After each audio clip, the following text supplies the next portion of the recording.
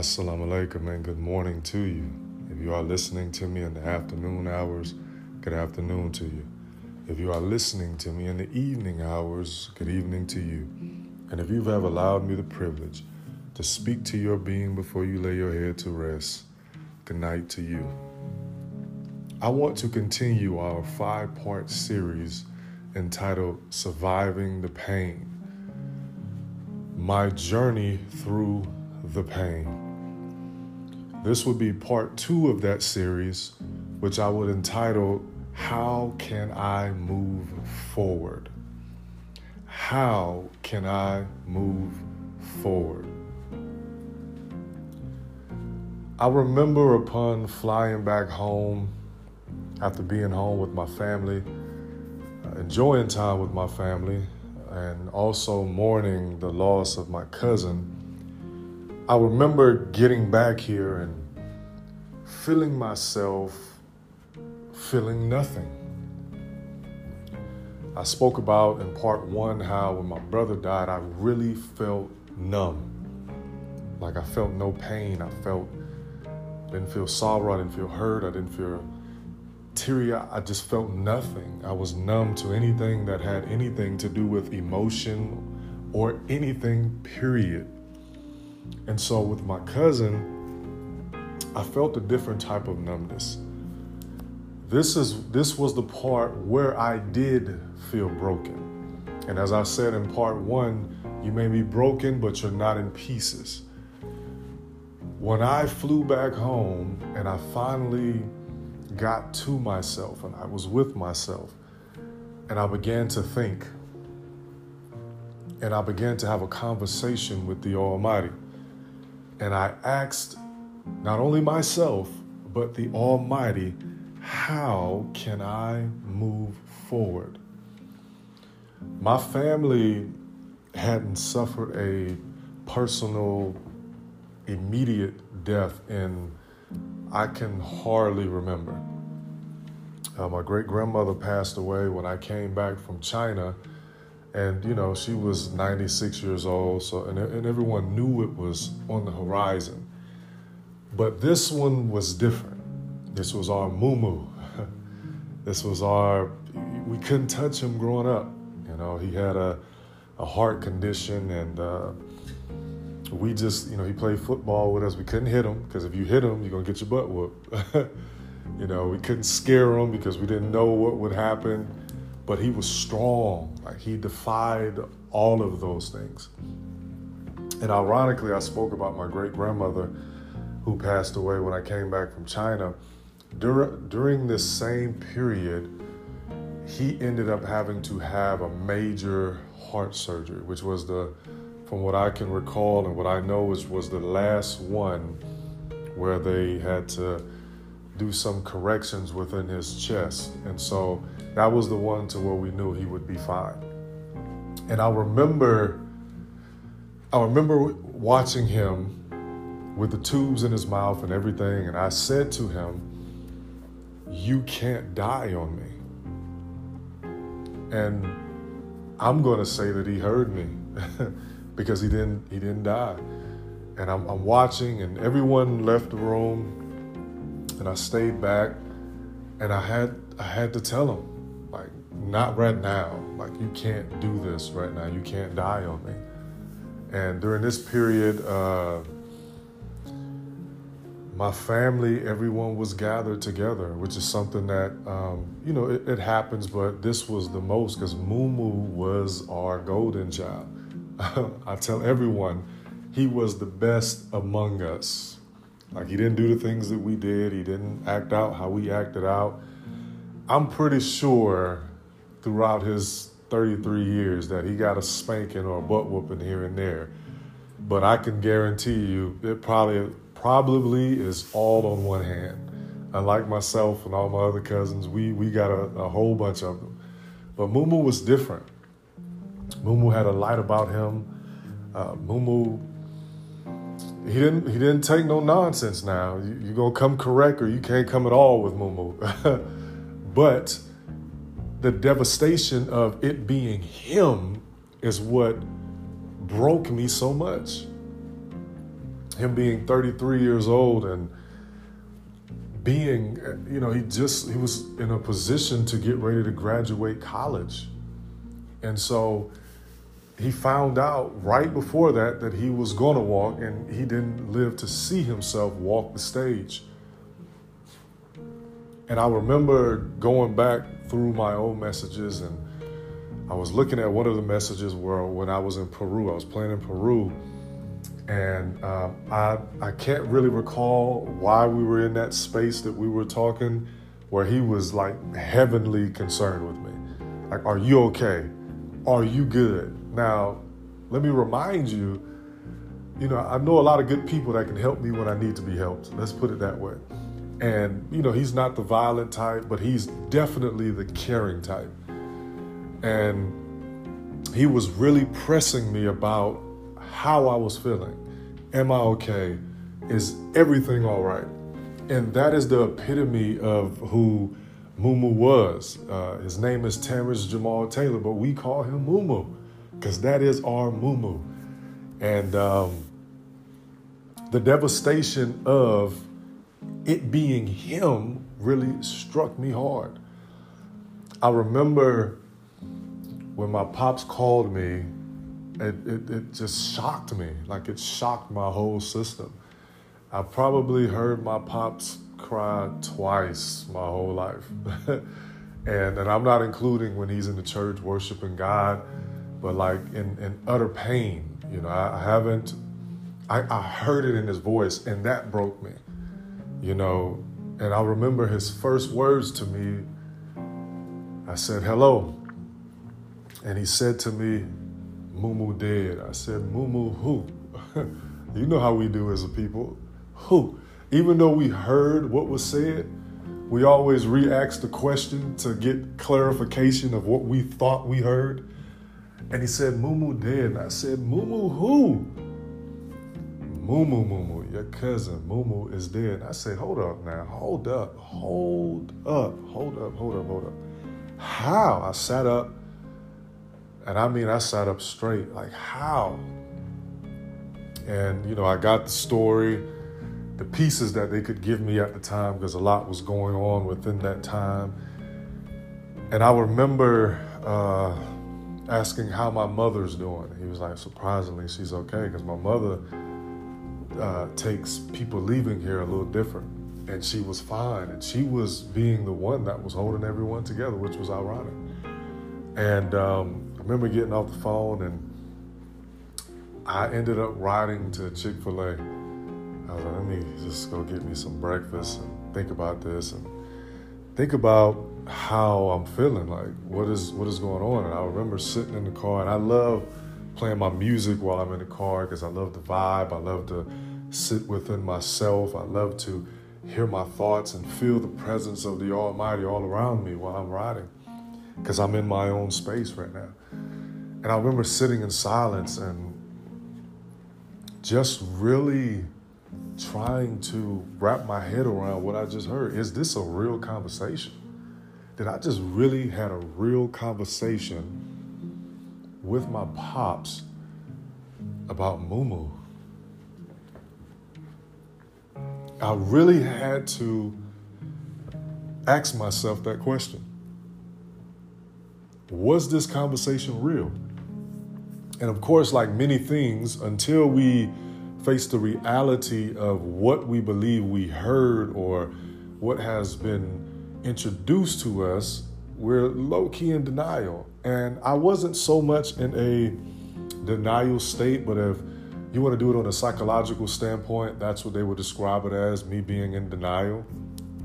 And so the next day I told myself, I said, no, I'm just going to go play basketball. And at this time I was in pretty good shape.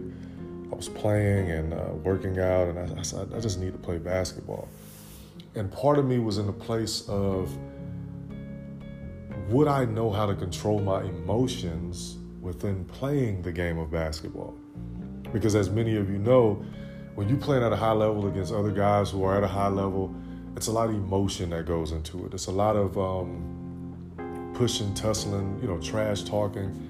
And this particular day, I said nothing to no one. And of course, people knew something was different, something was off. And I think I told one of the brothers, and they was like, oh man, sorry to hear that. And every jump where I hit, I just thought about my cousin. Every break we got, I just thought about my cousin.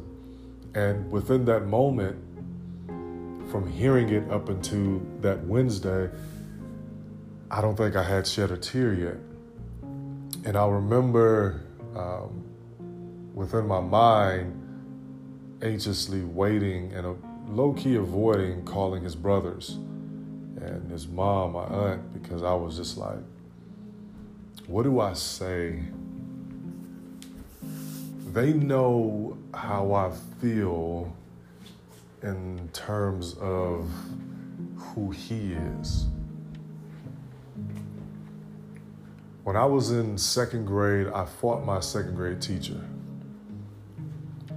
She tried to put me in detention, and I knew I could not be in detention. There's no way that I could be in detention because I knew what would happen if I would have to stay after school for detention. I can't lose two battles. So they both tried to keep me in, and I fought my way out. And the first place I went to was to their house. I practically, when my mother had to work and go places, I practically grew up in their house. And then when we moved from Florida, and then we moved to South Carolina, because I didn't live within the district of where the school was, I would always go to their place. And so my mother and her sisters, they were all close, and they all were, they all looked out for each other's children, essentially. And so especially with me and my sister, because we did not live in the same county, which where the schools were, so it was a daily dose of them 24/7. And I remember, even when we got older, there was a little stint within there where we all lived together at one time. And having that and those memories of all of that came pouring back in. And once the games were over, I remember going to Kroger, and I got out, I sat in the car, I stopped at the stop sign. I was like, I need to call his brother. I need to give him a call. I need to see how he's doing because I know he's broken. I just know it. And I hadn't spoken to his brother in a couple of years. Like over the phone. Like we've communicated, but we did not speak once I moved. No beef, we just had life. And so I called him, just to see how he was doing. And this was the first time that I broke down because I felt like talking to him was as if I was talking to Mumu. And this was the first time any emotion within myself, everything flowed out. And I just couldn't stop crying. And it wasn't even at the point where, and if I can really describe what I was feeling within those tears, I wasn't feeling so broken. I wasn't feeling so hurt. Those tears just felt like they had to come out, and I could not stop them. I could not stop any of it. Because growing up, and possibly and probably even until today, in this very hour, for me, feeling hurt and pain makes me angry. I don't like to be hurt. I don't like to be in pain. And so all of that turned into a rage to where it was, I don't want to deal with anyone. I don't want to talk to anyone. I don't care about any emotions that nobody else has. I don't care. And so as the time continued to move further, because it's now leading up to me having to go home to face the fact that my cousin is no longer here. And so once I fly home, I get home, I see everyone, and of course everyone, goes to see the body, and I was like, I gotta miss all of that. I don't want any of that. I don't want to encounter any of that. I don't want to see any of that. I will see him when I need to see him. And his brother said that, his brother asked me before I even came, would I do the prayer? And again, I could not respond. I just cried.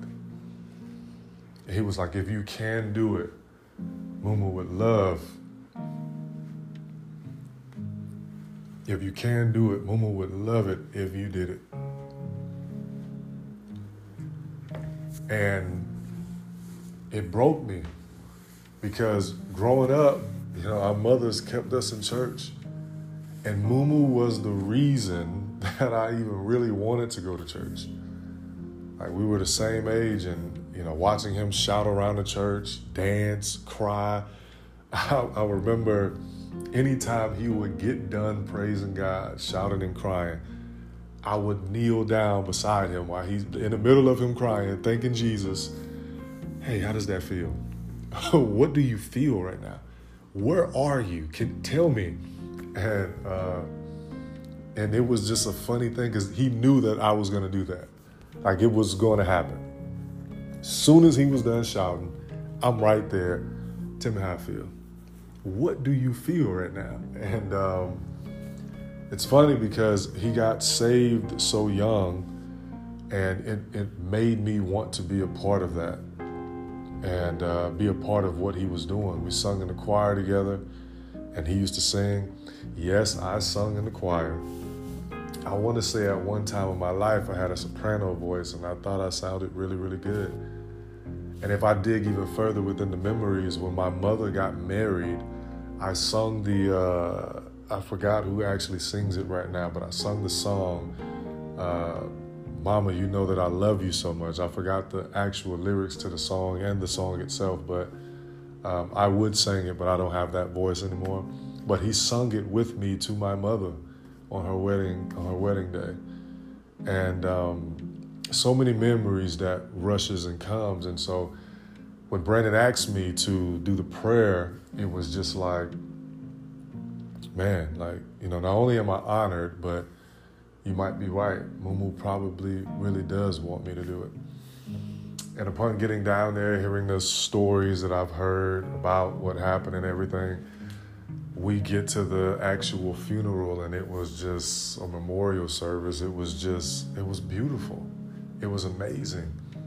The preacher preached a sermon that lifted my whole family.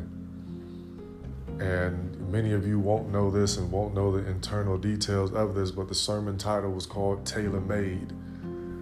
And it's a whole lot behind that, but it was fitting for my family. For the cousins, for the family, for grandma, everyone. And I remember as I was getting ready to get up to, pray, I was fine. And then they started pulling pictures out that I had never seen before of us as children that I don't even remember.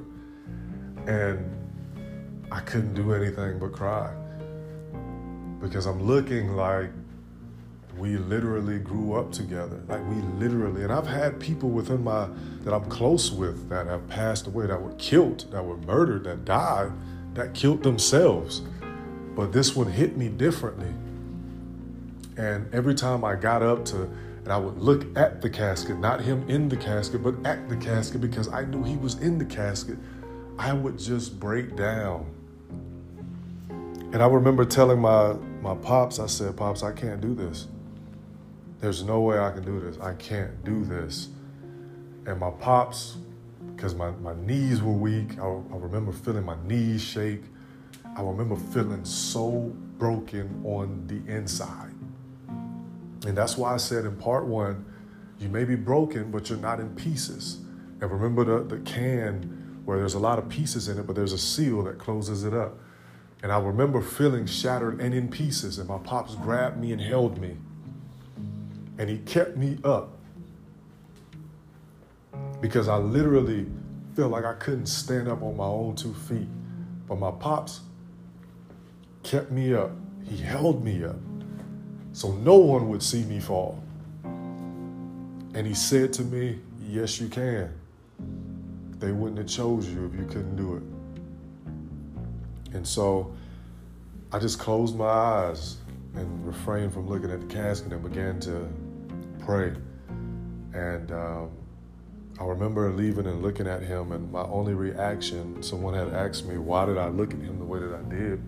And it was simply because I could not believe that he was in there. Like, how do you get in there? I could not believe it. And it fast forwards me back to the beginning of this podcast where when I got here, I had to ask myself and God, how can I move forward? There is no way I can move forward. There is no way I can be me in the midst of this pain. There's no way I can spread the light, the joy, the peace, the understanding that everyone seeks from me when I'm in the middle of this period within my life where I feel like every fiber of my being has been ripped. There's no way. So how can I move forward? And people always say that time heals all wounds. I don't believe in that, even though on the surface it heals the wound, but the scar is still there and the memory of the scar is still there. So now how then can I move forward? God, my neighbor, how can I then move forward when I have to deal with the reminder of the scar? And if any one of you, I have a vivid memory in terms of if I see something, if I've read it, seen it, I might not remember who exactly did it, but the memory of the remembrance of the moment of what I saw would be there. And so, though you might not have that open wound anymore, but the scar is there, and every now and then the memory of the pain comes back. So again, God, how can I move forward? It started off as a question. God, how can I move forward? How can I empower these people around me? How can I continuously tell these people to change their mind so that they can change their life, even though in the middle of my mind, I feel utter destruction? I don't feel like helping nobody. I don't feel like making nobody feel good. I don't feel like making nobody smile. I don't feel like giving nobody a hug. I feel like hurting someone. Within this period of my life, this was the first time in my life that I ever wanted to murder somebody. Yes, I said it. Because in the middle of my pain, that's where I was. So it stayed as a question, God, how can I move forward? It no longer was a question that I could ask myself because I didn't even care anymore. So how can I move forward? And then we lose Carol Batty,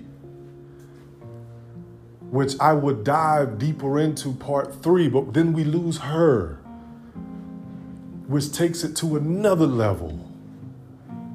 And as you listen to in part 1, I lost my brother. And in losing my brother, I felt like my whole soul was depleted. Tupac has a lyric where he says, and shed so many tears, I feel my soul was depleted. I couldn't see it. I had a mind full of demons trying to break free. They planted seeds and their hats sparked into flames inside my brain like a match. It's such a dirty game. And that's how I felt. I literally felt the words of the lyrics of the late, great Tupac Shakur within myself, because in this very moment, I could give a you know what about how anybody else felt.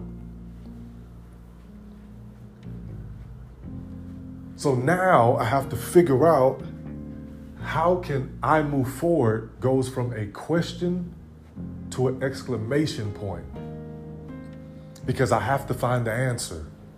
I have to, because regardless of how I feel, regardless of what I don't want to do, life will continue to go on with or without me. The people around me will need me regardless of what I feel.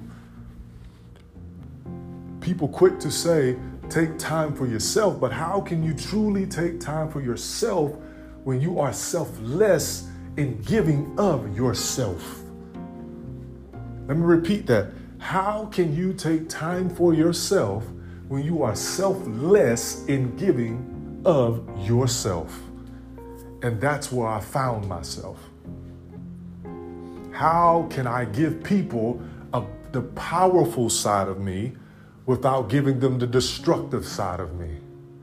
How?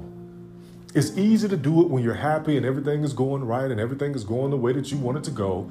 But how can I give them the powerful side of me, the positive side of me, the prosperous side of me, the productive side of me, the part of me that helps with the progression of their lives?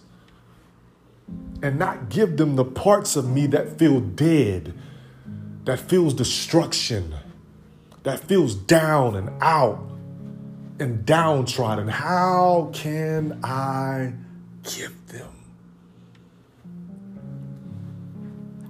And so I begin to think about the plants, the environment, the earth. One thing about life and the thing that God created, it has its season. And depending on which season that it finds itself within, that's where you will see where you got to till the ground, plant the seed, water it. Different environments require different situations. And so I had to take the question mark of how can I move forward and put the exclamation of how can I move forward and now tell you how. I begin to live in the memory of those that have left me. I begin to think about what I can do to bring more relevance to who they were. The parts of me that they love that I can push more into the world. The things that I was afraid to do because of whatever, I can now find strength because of them to push it forward, to not care about certain repercussions of the decisions that I may make pertaining to certain things. All praise is due to God. Thanks to them, I can make these things happen. So now instead of the question, I have the exclamation. I will live for you. I will lift you to the hills. I will honor you all by being a better version of myself. Well, some of you may say, well, were you not a better version of yourself? Well, one thing about life, we all have to evolve. Stagnant water stinks. So regardless of what it takes in order for us to get to the next level and evolve to another place, because one thing about elevation, you can get to a place and realize and figure out, hey, I made it, and get comfortable. And for some people, it takes drastic change to create change. And God knows best. How can I move forward? The exclamation, not the question. This podcast has been sponsored by my book, Change Your Mind, Change Your Life, How the Power of Your Thoughts Have Changed Everything in and Around You. You can get it off my website, www.shabazglobalenterprises.b, or off of Amazon. Change Your Mind, Change Your Life, How the Power of Your Thoughts can change everything in and around you. Have a good morning, have a good afternoon, have a good evening, or have a good night. Assalamu alaikum.